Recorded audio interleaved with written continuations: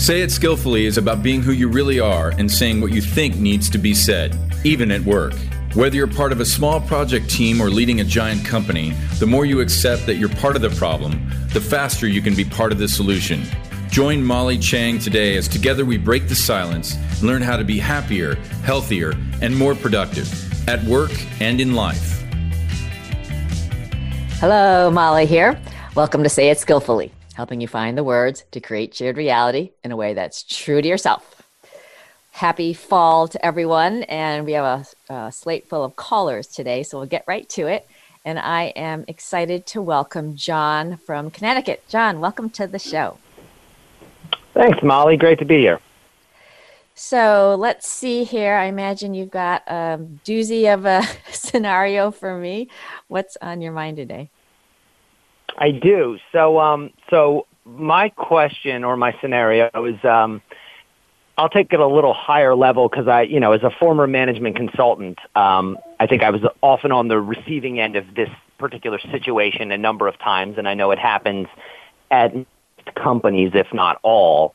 But mine is really around sort of the sensitivity concerning internal and external communications. I've often found that employees tend to be quick to voice internal concerns or frustrations to outside consultants or to, folks who are ancillary to the business itself, meaning not employed by the company. And this always struck me as a rather risky proposition and one that has the potential to both, I guess, reflect poorly on the company and potentially inflict some reputational damage. And so, my scenario really is around how do we move away from relying on, external folks to act as sounding boards, and how do we solve these problems internally as opposed to almost forcing them on our external support system. I hear you. That is a dynamic I unfortunately have seen as well, and a lot of empathy comes to me because when people do that, you can only think that it's because they just feel like they can't, like it's inside them bottled up and they just don't feel like they can perhaps get the way we want to. So I have a lot of compassion for that.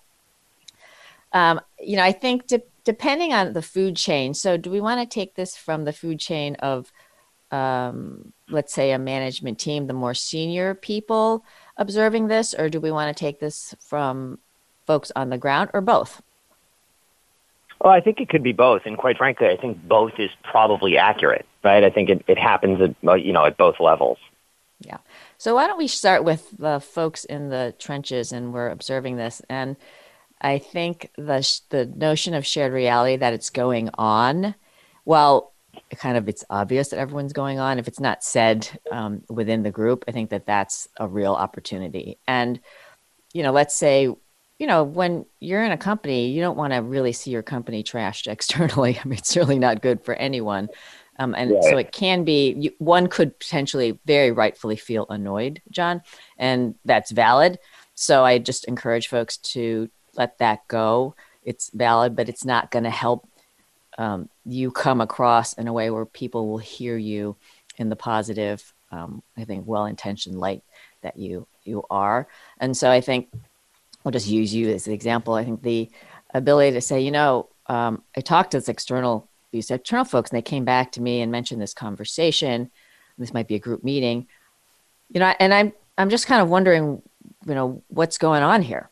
And any open-ended question starts to give people a chance to and venting is totally valid, by the way. So sometimes we need to vent. So you might just say, if you need to vent, let's just vent and give people a chance to feel heard. And sometimes we've all been there. And then it's an opportunity to say, I hear the venting. I'd like to flick the switch. I'd love us to feel that, we are able to solve for the things that we think need to be solved for internally. And I'd like to just offer that, rather than talk externally, how about if we keep it inside, keep our dirty laundry inside? What do folks think? And I'm not making anyone bad or wrong here. I have to say, I observe this and it makes me feel bad because it doesn't make our company look good. And ultimately that's, crappy for me and it's crappy for all of us. Yeah. Boss. And I guess so oftentimes, and this was as a management consultant, this was one of my, I found myself in this circumstance a lot, which is, if it's happening, you have to kind of communicate it internally. But if it's then confronted in that way, you've then breached trust, right? And you run the risk of losing a contract or violating some sort of working relationship. And so to me, it always presented a very interesting dynamic between, the obvious need to address matters internally and build, an atmosphere of trust and transparency and all of that. But in doing so, putting yourself, if you're the external consultant, or if you're internal, putting your external consultant at risk in terms of having violated some trust and thereby, potentially jeopardizing his or her contract. So that to me always seems like the tricky variable in the equation. Thank you for raising that. I missed that early on. That's a huge point. So, whether this is external consultant or frankly internally within a company, right? You're getting information potentially you're not supposed to know. The first, if you will, line of defense is working with the consultant saying, hey, it's so great that person, at least trusts you and wants to share with you. You could imagine being in on our shoes, right? And that we want to be better because if we're better as a company, we're better for you as the external consultant. Do you think that person would be open if you said, you know what, I want to help you guys as a company, and I know so-and-so is really sensitive to the cause. Can I share with them so that you folks could work this together? So perhaps there's a way to get permission, and so the external consultant is honoring the relationship of the confidential information they received, but right. Then also being part of the solution. So that obviously to me is very ideal, and right. Folks may roll their eyes, but I do think it's creating, a way to really deepen a relationship with someone if people can really be in it together. Yeah. No, I think that makes sense. And there's always that interesting kind of dynamic when you're external where, I guess you're required to build strong relationships throughout the organization, both functionally and ethically. And through those, you want to maintain, the strong level of communication, and you almost want to be that trusted partner someone feels they can go to in an event that they need to vent, or that there's some sort of issue that they don't feel like or don't want to bring up internally. But absent that permission, is there recourse? Yeah. So I think that ability to go to the individual and without belying any confidences is to say, I'm noticing you're frustrated, or you seem a little this or that or the other, something, whatever is a valid observation, and just look them straight in the eye and say, look, I value you as a colleague, and I really don't want you to be unhappy. And it doesn't help us and the work that we do if, we're not feeling good about the work and our ability to contribute. Anything that I can help you with, can we talk about it? And perhaps be the person that they need someone to talk to, and see where they go. You can also reverse the situation saying, I found something out and I was in a bit of a compromised position. What would you do if you were in my shoes? And just create them as an advisor and see what they say. And I think it's a very sensitive topic in the sense that you can't really generalize it. My sense is that if you can take the high road, we really want to do what's right for the whole here, right? I get the frustration. Yeah. It seems this, it seems that. I'm just show the empathy that you appreciate it. I don't think, right, that our most senior people would want this to go on either, right? What do you, and I think there's a real defense mechanism, fear of failure. So it's easier to complain and make it like it's never going to get fixed. Does that make sense? Right. Yeah, no, completely. I think actually that either the fear of failure or the feeling that you're not being heard probably catalyzes 90% of it in my experience. So that makes perfect sense. And then just, I guess, one final sort of twist on the scenario is, there are three real possibilities. Somebody senior or somebody complaining about a peer, somebody complaining about somebody more senior, or somebody complaining about somebody subordinate. Each of those, I think, has a different nuance to it that requires more of a, I guess, bespoke type of intervention. So if you're somebody, more junior complaining about somebody more senior, that not only jeopardizes the consultant if it's disclosed, but it potentially jeopardizes that employee. So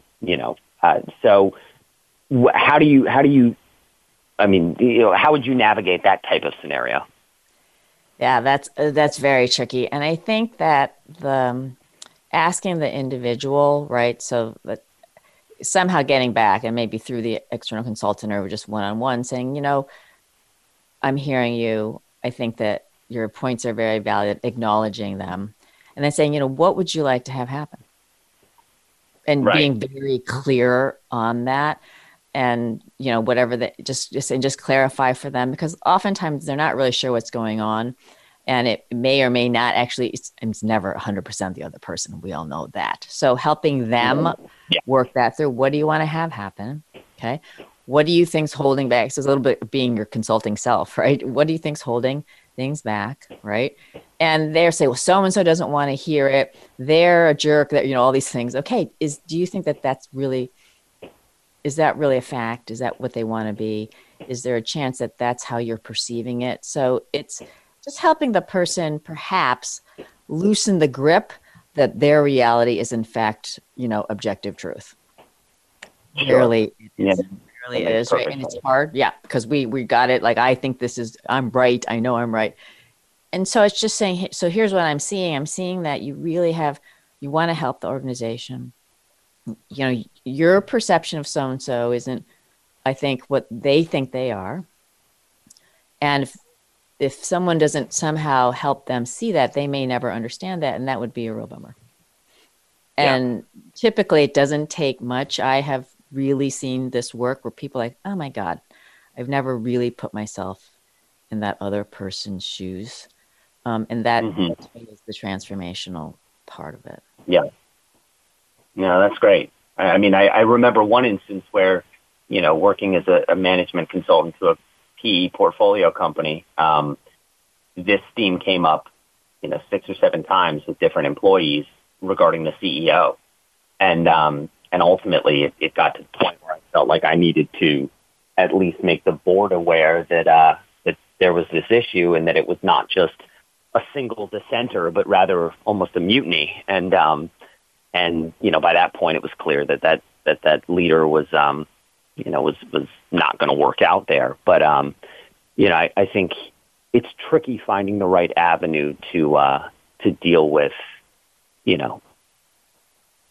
different internal stakeholders and how they, how they see, each other and what the recourse can and should be to actually move forward, as opposed to remain stuck in this cycle of either mistrust or just flat out dissent.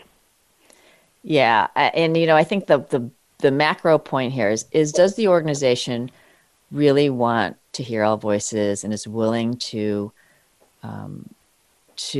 really embrace that's not always pretty news? And you either really do embrace your people and that they have a point of view. They may not all be right, but you're willing to hear that. You either embrace that or you don't. So if you really don't, and there are people in organizations where I think that is the case, then, that's a different question, John. I think, guess the leaders that I work with and have come across, really vast majority don't want people to feel squashed, aren't trying to make stupid decisions. They're not trying to railroad people. It does come up for sure, but for the most part, people don't. And so I think the assuming of the positive intent, the ability to own it and say, wait a second, I'm not seeing this the way so-and-so is. Let's talk about it. right? Rather than behind the scenes complain about it. And it's, Yep. I to the earlier conversation, I think that in some ways it's comforting for people to just like, it's just crappy here. It's always going to be this way. So I'm just going to complain, and I personally don't have time for people like that. So I think that that's an opportunity, in organizations just to say, hey, if you have a voice, it's a privilege to use it. It's also a responsibility to use it constructively to help us all. And we're always going to welcome that. Right. Right. But if you're going to just whine and it's never going to be better or whatever, that's the kind of thing that I think can really take groups down. Yeah, you're probably in the wrong place. You're probably in the wrong place. And I think from the senior team, if that sort of thing is getting back to them, I think the top thing to start with is just really owning it and saying, wow, we obviously are unaware that we're not enabling folks to tell us what you really want to say, and bad Right. on us. Right. And so we're going forward, and we're going to make a point to ask you about the stuff that we don't want to hear. We're going to thank you for it, and then we're going to really listen and together create the environment that's going to help all of us thrive. It's that easy. And it, for the leaders who are kind of on a journey to that, it's a year. You got to say it for about a year before people will really believe you. And once Right. you get there, right, I think it's you've really flipped the switch. John, that was such a great scenario. Do you have a top takeaway personally that you have? Yeah, I mean, my takeaway I think would be to treat the situation with care, considering things like power imbalances or relationships internally and externally. I think, you don't want to put anybody in jeopardy.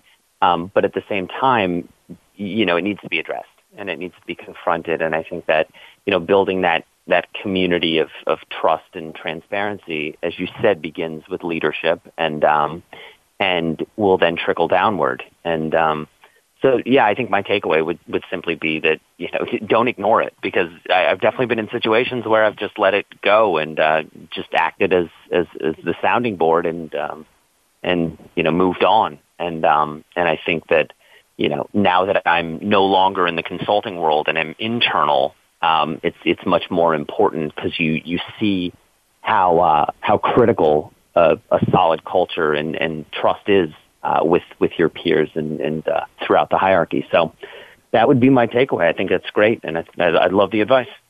I appreciate you. That is awesome, John. You know how to reach me. If I can be of more help, don't hesitate to reach out. And I thank you for being part of the solution. You got it. Thank you. Take care.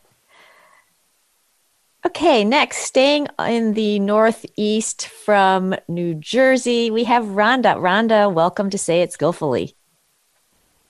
Thank you. Good day. Good day. Thank you so much, Molly. Thrilled to have you. I'm so thrilled to be here. Yeah, I'm thrilled to be here, and I cannot wait to tell you this situation, scenario, and hear from you, who I believe to be an expert in how the best way to handle this. So let me just jump right into it, if you don't mind. Please. Okay. I want to paint a picture. As you know, I am an IT service desk manager. So I manage the people that you call when you're having a problem with your technology, whatever it is. The skill set required to be successful for that type of position is really two phases, actually three sets. There's technical. There are soft skills because they're dealing with people. And then there's also a presence. They need to be able to, their presence does need to have some level of command with their customers and some level of command with their peers in terms of working together to solve problems, et cetera, et cetera.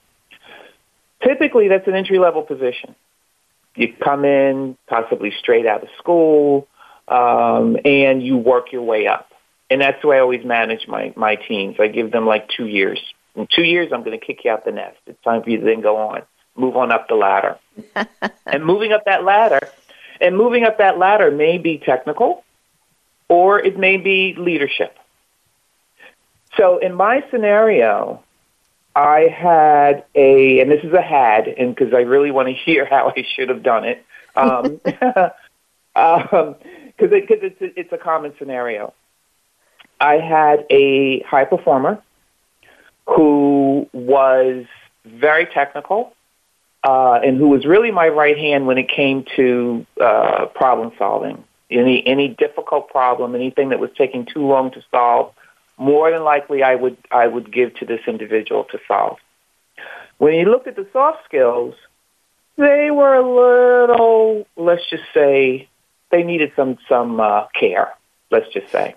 To be specific, they tended to have a short fuse.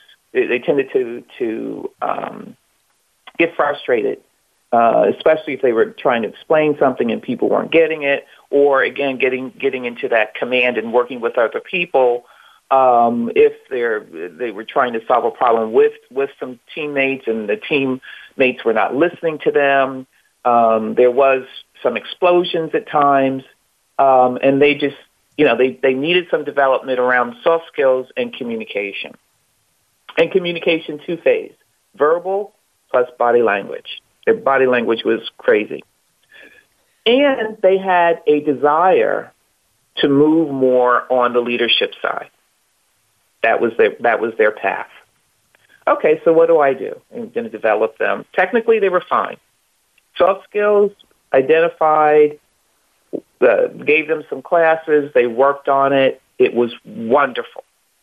They even said to me that they were so happy to get some of the training and the classes and articles and just that whole focus on their soft skills, and it did help with that level of frustration.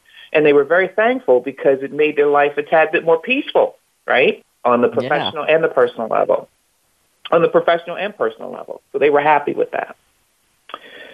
On the other side, when it came to that leadership path, not only was it all of the technical, the soft skills, and the communication, but there's also a need to have some level of that presence, right? Not necessarily that executive quote air quotes presence, because of the level that those positions are, but it needed to start to be developed. There needed to be some concern about how I'm presenting myself. How do I look to others?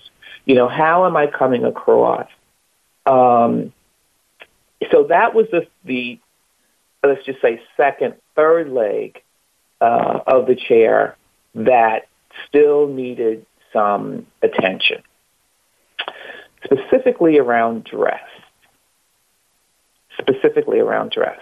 So I knew that they had done, what I wanted and what we had agreed to in terms of development, and I knew they were ready. I wanted to promote them, but this was the one thing that needed to be worked on, and I thought it would be a quick thing. I thought it would be just flip the switch. I just identify it, flip the switch, and here we come in, and now we're more appropriately dressed. We're more, let's just say, we're more professionally dressed, and we've already learned how to present ourselves, and now our look is matching everything else. And I thought it was going to be so easy that all I needed to do was have a conversation. They would address it, and we'd all move on. I'd put in the promotion, boop, done. Well, somewhere along the line, I messed up because in that conversation that I had, they started crying. And it was so much for me as I didn't anticipate that, so it took me off kilter, and the conversation ended. They did address it. I did put in the promotion, and they did move on. But there was something in that conversation where I really messed up. So That's not what I expected to hear. Oh, really? What did you expect to hear? I was thinking you're going to get stuck on the soft skills and da-da-da-da-da. They check, and then you're like, the third thing, dress. First of all, I just want to acknowledge you, Rhonda, for creating pipeline of talent in your company and obviously being very good at it. So kudos to you, and your company is very fortunate for that, because that's, to me, a hallmark of leaders is unleashing people's potential and helping them move up and onward. And I can tell that you love doing it. So it's really fabulous. Can you remember when you brought the person in, what exactly you said to tee up the conversation?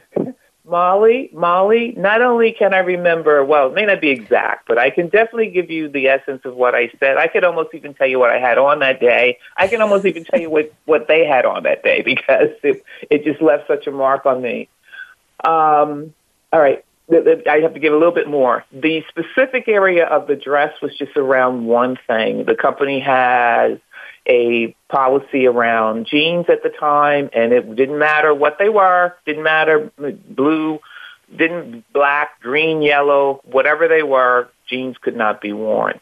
And this is in IT, and we're going around servicing things. So we all did more of a business casual, and definitely more kind of like relaxed business casual than maybe some other teams, because we're on the floors and et cetera, et cetera. So this individual seemed to have, and I know that they had in rotation some corduroy. They were like a light paled corduroy, not a thick, what is it called? The pails of corduroy, right?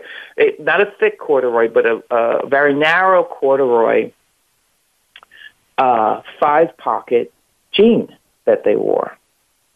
It was a jean design, and they had it they had those in every color, and they wore them every day. That was like their uniform. Okay, and since it was a jean design, okay, it was a jean. It was a jean. I was afraid that it was going to get in the way of that next level, even though it was something easily to address, but I was afraid it was going to get in the way. So they had those jeans on that day, had the conversation, and what I didn't tell them is the why I was having the conversation. So I started out just by acknowledging, how much I valued them, how much I appreciated the efforts that they had made, right, around their own development, and how they had moved the needle and actually turned the corner when it came to their soft skills and communication, and that there was just one more thing that needed to be addressed, and that was their dress. And I outlined the same thing that I'm saying to you, in that there was a policy, and that what they had on even that day was really, and for me, a stretch of the policy, and that I didn't want it to get in the way of their success. And they started crying. And then what did you do? No, in my memory, I apologized. I said, I'm just so sorry, didn't mean for it to come across that way, in such a way, because I'm also a very direct communicator. Sometimes I can be too direct, but I think I thought I was showing some care in what I said. And so I apologized. I didn't mean it to come across in a way that was hurtful. And then I remember them just fanning me off and just saying, "It's okay, it's all right." And then I remember saying to them, "Do you need some more time?" And then they said, "Nope." They, took a couple of tissues, they wiped themselves, and they left the room. Done. All good. Mm-hmm. And then they addressed the issue, and you were fine. They addressed the issue, yep. I put in for the promotion, wasn't questioned at all. And you know what? Today, they are the head of IT for a corporation. Okay, gotta call for a lunch. Okay, you definitely have to call for a lunch. You're gonna send her the replay of this and say, "I actually heard you talked about this." So I think the story had a very positive ending. I'm a fan of what's needing to happen happens for people, and it sounds to me that this has just hit an emotional chord for the person. They had an outburst. I think this comes up a lot, and I've had male friends kind of confide in me saying, I got to be honest with you, I put up with a lot of crying with my female employees. And I said, put up. And no one really wants to deal with someone crying at work. And I don't think people want to cry at work. It does happen.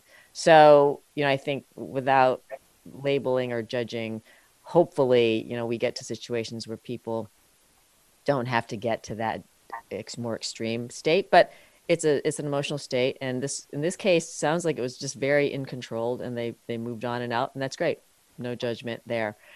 I wouldn't beat yourself up with how you could have maybe done it more perfectly, frankly, Rhonda, because it sounds like you really were thinking about this other individual. I might have considered, right, so then this is just throwing it out as an option, that the setup of we're organizations have their things, right, and there are certain rules that come into play, and that's a part of being here, and so one of the things that we have going on here from a dress code standpoint is this jeans rule. And I personally would love for us to be able to wear whatever we want. I think that that's not indicative of our quality of work. It has nothing to do with who we are as people. That said, it's just part of the rule, right? So it's not blaming anybody, but it is just acknowledging and confronting that reality. So now, I'll be honest with you. The pants, those jeans are on they're on the fringe. I would really be loath that become a top topic when your name comes up. The person with the jeans, the pseudo jeans. I would just not want that to be a reputation. I could try to bring that up.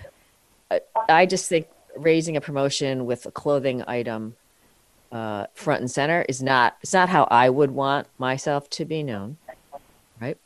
So you're in conversation, and the person's like, yeah, I certainly don't want to be known as the person with the 5 pocket pseudo jeans, overstating my incredible technical prowess, the leadership skills I have since developed, blah, blah, blah. So you let that person come to the conclusion. So what do you think? Yeah, I think I got to lose the jeans. So there's a collaborative thing there. And then as the manager, I think it's also fair. The person's waffling and say, this is the deal. I get that clothing I have favorite pieces of clothing too. If it's a cost thing or whatever, let me know. We'll work on it. I'd like to make the call that, let's just leave this as part of your wardrobe for this department, but you're up, on to better things, and we're going to make a shift. What do you think about that? Right. And engage in that tone. So let me pause. How's that land? Loving it, because that's what I did not do. And it may have not, because I really believe that what I said triggered that emotional response, right? And I think if I had come across that way, which what I hear is being more relational, acknowledging not only the rule, right, acknowledging that the rule is there, whether we like it or not, and acknowledging that, it may be to a certain degree kind of bogus, right? But it's important. But it is important. And then getting that buy-in. That is what I don't remember doing. I remember definitely acknowledging them for what their performance and what they've done to address those areas that we had collaboratively identified need to be addressed. I don't recall getting their buy-in to this rule, right? And acknowledging that, yeah, I do that, and then acknowledging that, like you said, you don't want to be the one who doesn't get the opportunity because of something like this, right?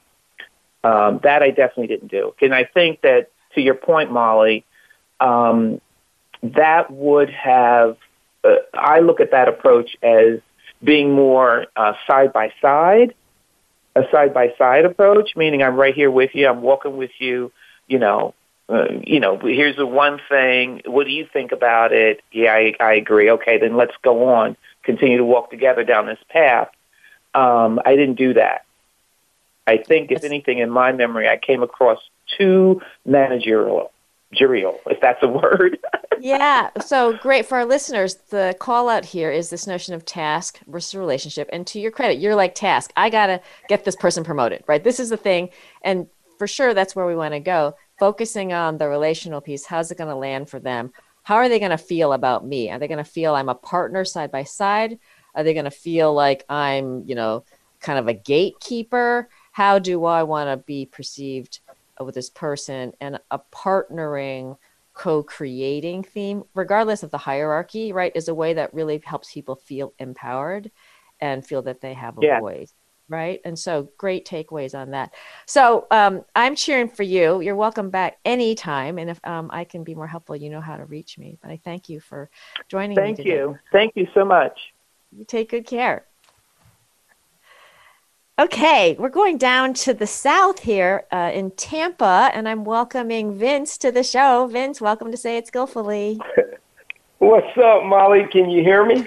I can hear you great, my friend. What's going on? All right. Life's good. Life's good. Watching the weather and everything. But overall, I just enjoyed the conversation you just had with the last individual. That was really good feedback and understanding just the environment you work in and understanding personalities and ways to approach things with a decent conversation. I like that. It's awesome. You, I know, have a lot of intersections with a lot of different kinds of folks. So I'm excited to hear what the Say It Skillfully challenge is on your mind. All right. So you hit me with a topic of the difficult discussion. And I will tell you, over the last 10 years, after 30 years plus working with the government and the military and, starting my own company and being a college professor, working at Georgia Southern as an adjunct, I started learning a lot of things, and I started listening to Say It Skillfully about 1.5 years ago, and embraced a lot of the techniques and processes. But to go back to the difficult conversation, I ran into over the last 11 years, I would say, was the hardest part is the term being the bad guy.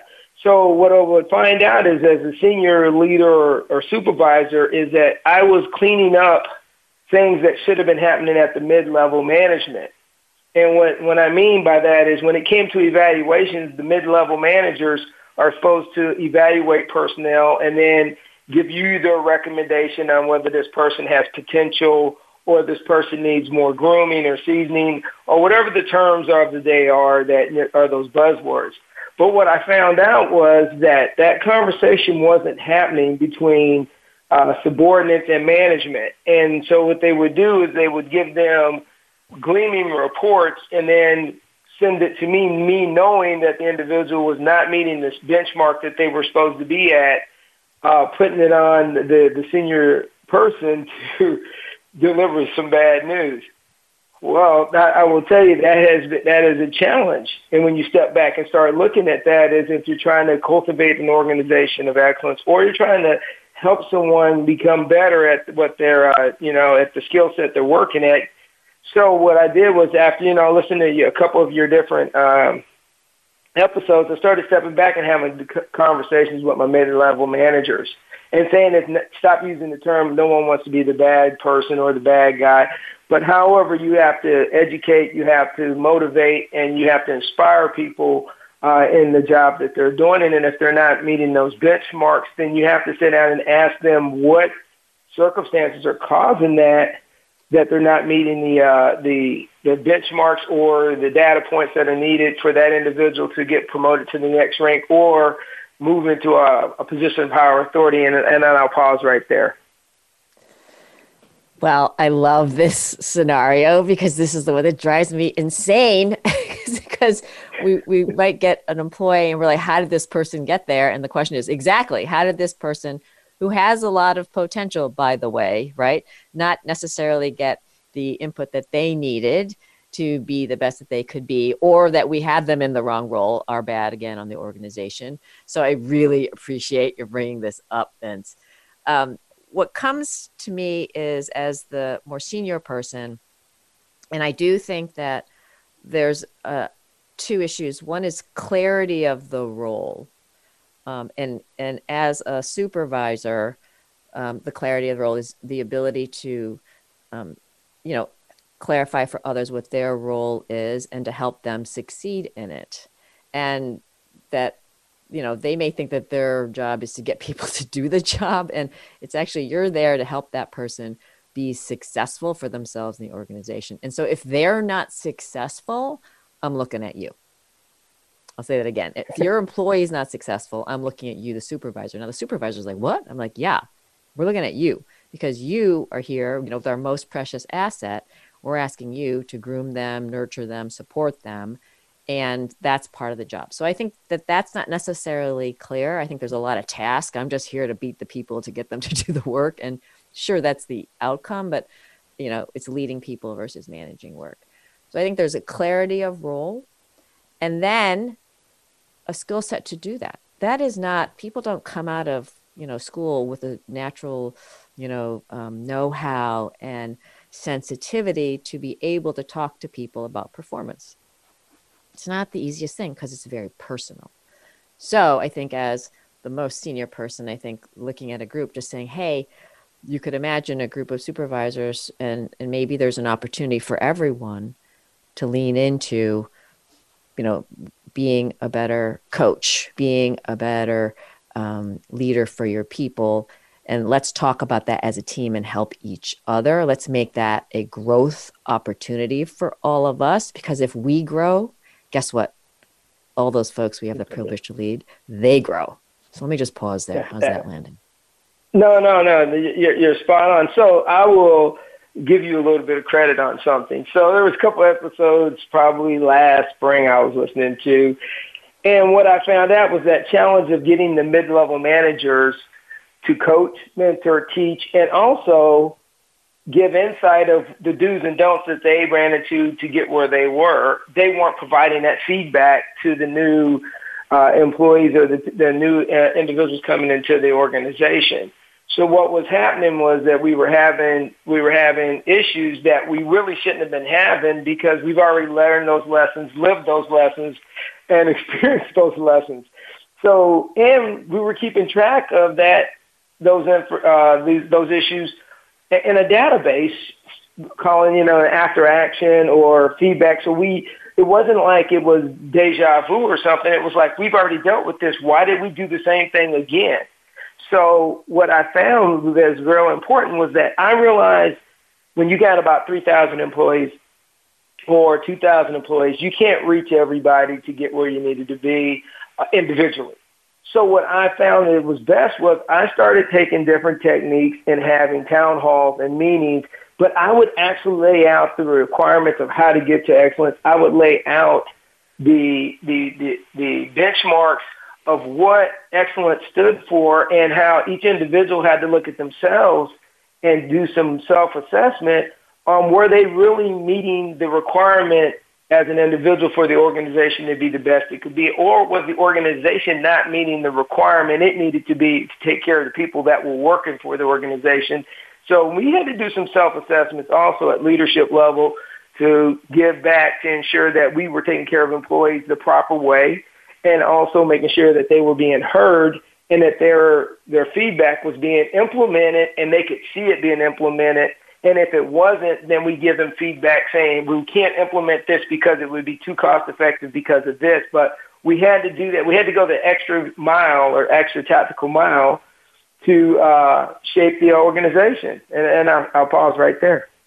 That's fantastic. And the word mutuality. Mutuality is what comes up for me. And I know that people want the work to work as a team. And I think often that the part of we're in it for each other is missed. And I love the way how the leadership rallied here to say, and I actually think I remember that show, but lots of times employees, you ask us a lot of stuff, we give you our opinions, and then it just goes into this black hole. Their experience is that it goes into a black hole. Now, the leadership is obviously taking the information and working with it. It's just that they're not necessarily, that last mile loop coming back to folks and saying, hey, we heard you. These are the things that really landed. Here's why we're executing on them. Oh, by the way, these are other thoughts were great, interesting. Here's why they're not working or we're not going forward. So that, just because people speak up doesn't mean we're going to do it. Let's be very clear. However, you have skin in the game, and we're going to be respectful of all the ideas and let you know the ones we go with and the ones we don't. And that's just being in great relationship. Now we're working it together. People feel like they have an impact. And, to the previous callers, I think there's nothing more frustrating for folks to feel like they're just nowhere to go, and of course, no leader wants that to be their people's experience. Yet, shockingly, it happens a lot more than we might think. Vince, in all of that, yeah. What was hardest for you personally as a leader? Frustration. Let me just be very clear. I became very frustrated for a while. In about 2 or 3 months, I was writing a kind of a journal, and I was frustrated that either maybe as a leader I wasn't articulating the requirement, or that I was also challenging the confirmation bias of, hey, this is the way we've always done it, and this is good. But what I found out was when an organization is stagnant and they take that this is the way we've always done it approach, is that you miss so much in opportunity, and then the weight of the organization falls on like certain individuals, and that gives that individual all the power to say, well, look, nothing gets done unless I touch it. Instead of having 20 people that could tackle a problem, you had 1 or 2 individuals trying to tackle 20 problems, which was creating friction also. So you asking me as how did it impact me, or how did it look? It was frustrating, Molly. Theoretically, seriously, it was frustrating at all kind of levels for me, because I'm a human person. I'm humanistic. I believe in the human individual is the greatest asset on the planet in an organization, and if they're given the abilities and the option to grow, they will. But when you have a stagnant organization, or confirmation bias, or this is the way we've always done it, that is a hard paradigm to break. So I pulled my staff in and I said, hey, this is going to take us about 6 months. I said, we're going to turn this aircraft carrier one way or the other. And I said, we're going to get this ship in the wind, but it's going to take about 6 months, and it's going to be hard. And I'll stop right there. I love how you work. Let me ask you, when you pulled the folks together, did everybody make it? Were there folks that tried and, even with your help and your support, just couldn't turn the corner to be the kind of leader you needed them to be? I'm really just curious in the practical matters, if you had to have people move on. Just from a realistic standpoint, you have people that I lost some people on the team. They found other opportunities, and it wasn't because they were forced to find other opportunities. It's because I say this all the time. Once people are past 30, they're pretty much set in their ways in some things they believe. And one of the challenges were there were several individuals that they were just not going to go with the new flow. It's like any corporation, any other company. The company gets bought out, a new management comes in and says, we're going this direction. You either can get on or you have to get off the train. It doesn't matter which way the company's going, because the company still has to grow. So fast forward, those individuals, shifted because of personality or just didn't want to get on. But this is the funny thing. After that 6 months, once everything settled, we ended up being the number 1 organization for that year. But it took 6 months, and it took some convincing to get there, Molly. All right.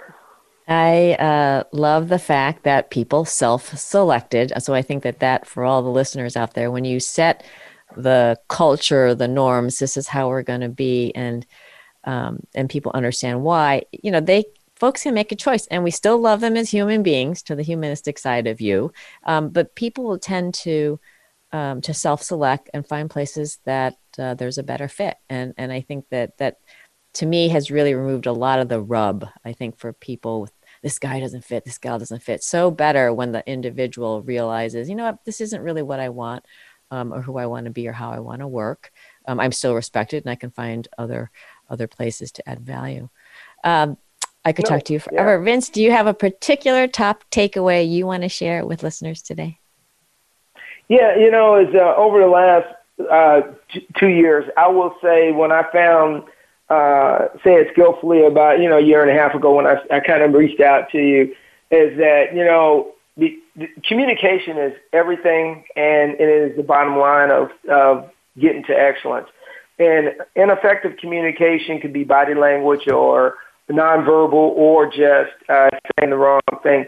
And I think as an organization, as anyone goes forward, and then my advice to anyone out there is sometimes step back and do a self-mediation. Are you communicating effectively? Are you listening effectively to make your organization the best it can be? And that's all I got for you, Molly. And I really appreciate you having me on the show today. I really do. I appreciate you. Thank you. Thank you for your service. And I'm cheering for you for this next exciting phase and hope to collaborate with you. Thank you for being part of the solution, Vince. Take care. Okay, I have a scenario that's been in my backlog from Anache in the Philippines. And she wrote me and said, in this work from home setup, I can't sit with colleagues the way I'd like to. And I think I need to put extra effort in being empathetic to reach them through all these virtual chats and virtual meetings. Any tips or advice, Molly? So first, empathy, let me just define ability to understand and share someone else's feelings. I'll translate that practically. The other person feels that you have a sense of how they're feeling. It doesn't mean you necessarily do, you understand it perfectly. If you're tuning in, you appreciate that how people feel really does directly impact how they work, right? I mean, that's the core to this show. So 3 things. A practical note. Video, obviously, is a huge medium, especially for teams that aren't as gelled. I think the ability to get the visual cues is essential. Logistically, work the setup and just support people in a setup that comes across, they look the way they want to look. Lighting matters, background matters, audio matters, and sometimes people have issues with that. So being supportive so that people have good infrastructure is really key. So then I'd say managing yourself, being human helps others realize you embrace everyone else's humanity. We need more of that. And it starts with getting with what you need. So make sure your needs are taken care of. And then I'd say clarity, right? There's lots of uncertainty for people, and clarity at work helps them with a sense of stability. Have meetings that matter, make it clear why we're having them, and how they're going to run, and set the stage and help create, a supportive, stable environment for people to be able to join you. So hopefully that helps, Anache, and I'm happy to continue the chat further. And it may seem for lots of us out there that there's not much in life now that's changing. It's kind of all the same. You're home, going nowhere fast. So my thought for the week is change what you see. Look through your eyes at what's in front of you, whether it's the doorstep across the street, the trunk of a tree you've passed countless times, the expression of someone at the stoplight. Change what you see. There's wonder, there's learning, there's growth, and hopefully it'll help you feel like you're getting somewhere a little bit faster. And I thank you for tuning in. That's a wrap. Please be part of the solution and kindly share this show. Reflect on your top takeaways. And no, I'm cheering for you to be who you are and say what needs to be said so that you and those around you have a shared reality. Essential to make the best decisions, execute with speed, and achieve outstanding outcomes at work and in life. Homelessness is a problem that's more costly to ignore than solve. The U.S. spends $12 billion a year responding, but resources alone aren't enough. I'd like you to know there are cities and counties proving what does work. Partnering with Community Solutions, a nonprofit I'm on the board of, More than 80 communities around the country are succeeding in ending homelessness, beginning with chronic and veteran homelessness. They convene local leaders around data and are changing how they work and spend their resources, so homelessness becomes rare. More than half have already reduced the number of people experiencing chronic and veteran homelessness, with commitment to get to zero. What can you do? Visit www.built40.org and see whether your community is engaged. Contact your mayor and ask, do you know the number of people experiencing homelessness in real time? Do you know every homeless person by name? What are you doing to drive measurable reductions in homelessness? Please challenge the fiction that says homelessness is an intractable problem.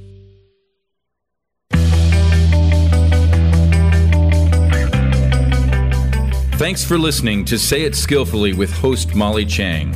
Join us again for more ways to say it skillfully next Tuesday, 11 a.m. Eastern Time, 8 a.m. Pacific on the Voice America Business Channel. Follow Molly on LinkedIn and Twitter. Check out sayitskillfully.com and sign up so you don't miss her latest 90-second video. And please, be part of the solution. Kindly tell others about this program so they say it skillfully too.